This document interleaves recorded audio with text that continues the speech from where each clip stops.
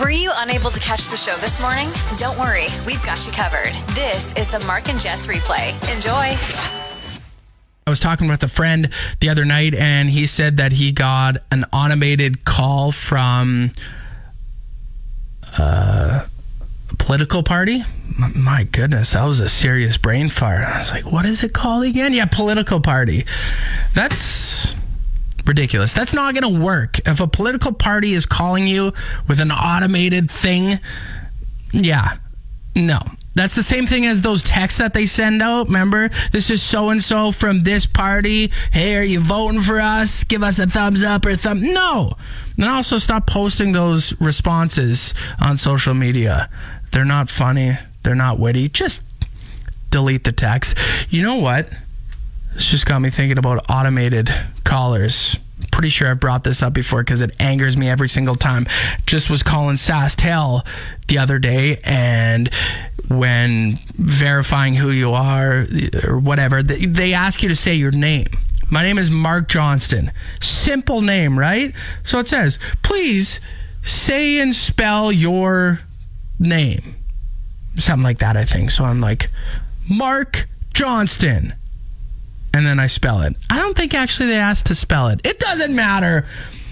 Anyway, it says, sorry, we did not understand you. Can you repeat? Mark Johnston.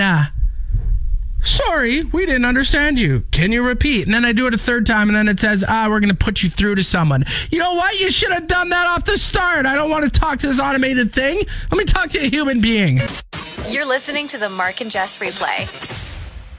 It took me 21 years, but last night I watched Bowling for Columbine, a Michael Moore documentary that was released in November of 2002. It's about the 1999 Columbine High School shooting and also about guns in the United States. And it is quite a good documentary. And some of the things that Michael Moore does in the documentary, I'm like, oh my God, he's really like going for it. Like, one thing he does is he meets two students that were at Columbine when the shooting happened, and these two guys still have bullets in them, which is crazy, right? And the bullets that the shooters bought were from Kmart. So Michael Moore goes with these two students that survived the shooting to Kmart's head office and was trying to like return the bullets to them. Of course, you can't do that. The bullets are in them. But it was insane. Anyway, it actually got Kmart to not sell ammunition anymore, which is obviously good, right? A bunch of other things happen in the documentary as well. That one spoiled it for you if you're like me and haven't watched it before. 2023, finally got around to it. You know what movie I'm going to watch next? Citizen Kane. The Mark and Jess Replay. Yesterday, I talked about Google's top searches of 2023. Today, I have the most searched musicians on Google in 2023. In the top two, number 2, Jason Aldean, which I'm guessing he was searched a lot because of that song. What was it called? Try That in a Small Town. People were probably looking him up because of that song. And then number 1, surprisingly not Taylor Swift. You would think that with everything going on in 2023 with Taylor Swift that it would be her. Nope. Shakira. Probably maybe because of her tax stuff. She was doing some tax evading and was getting in trouble for that. So maybe people were Googling because of that. I don't know. Number 3, Joe Jonas. Number 4, Smash Mouth. The lead singer of Smash Mouth died this year, right? I should probably confirm that before I continue on. Who was it that...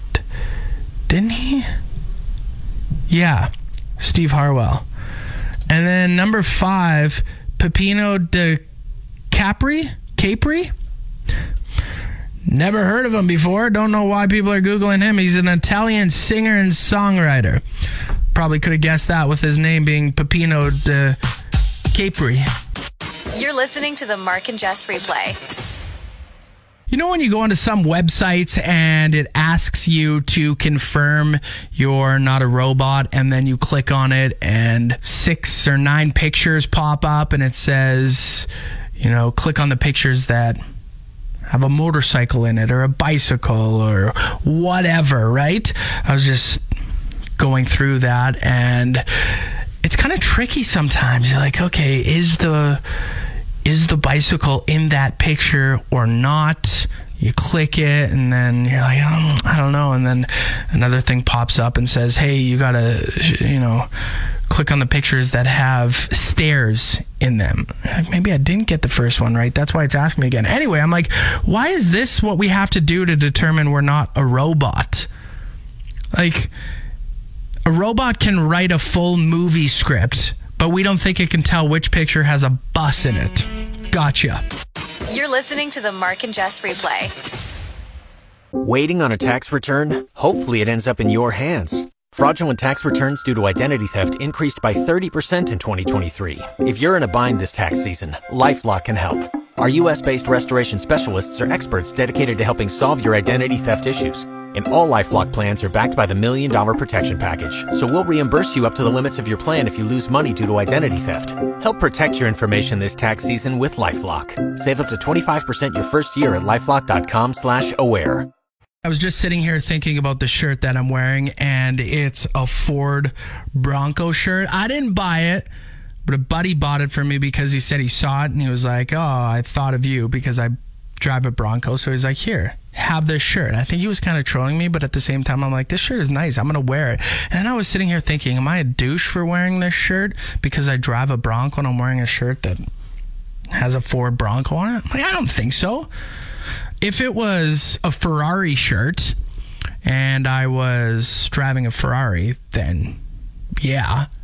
It's like you're gloating. Like, yeah, I drive a Ferrari and I wear leather driving gloves.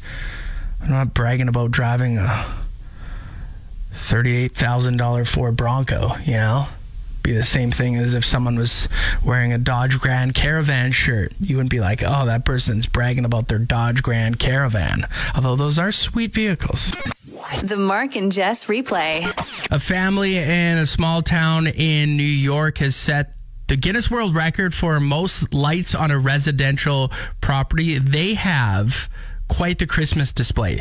720,426 lights. And their neighbors, some of them are like the neighbors in Christmas Vacation.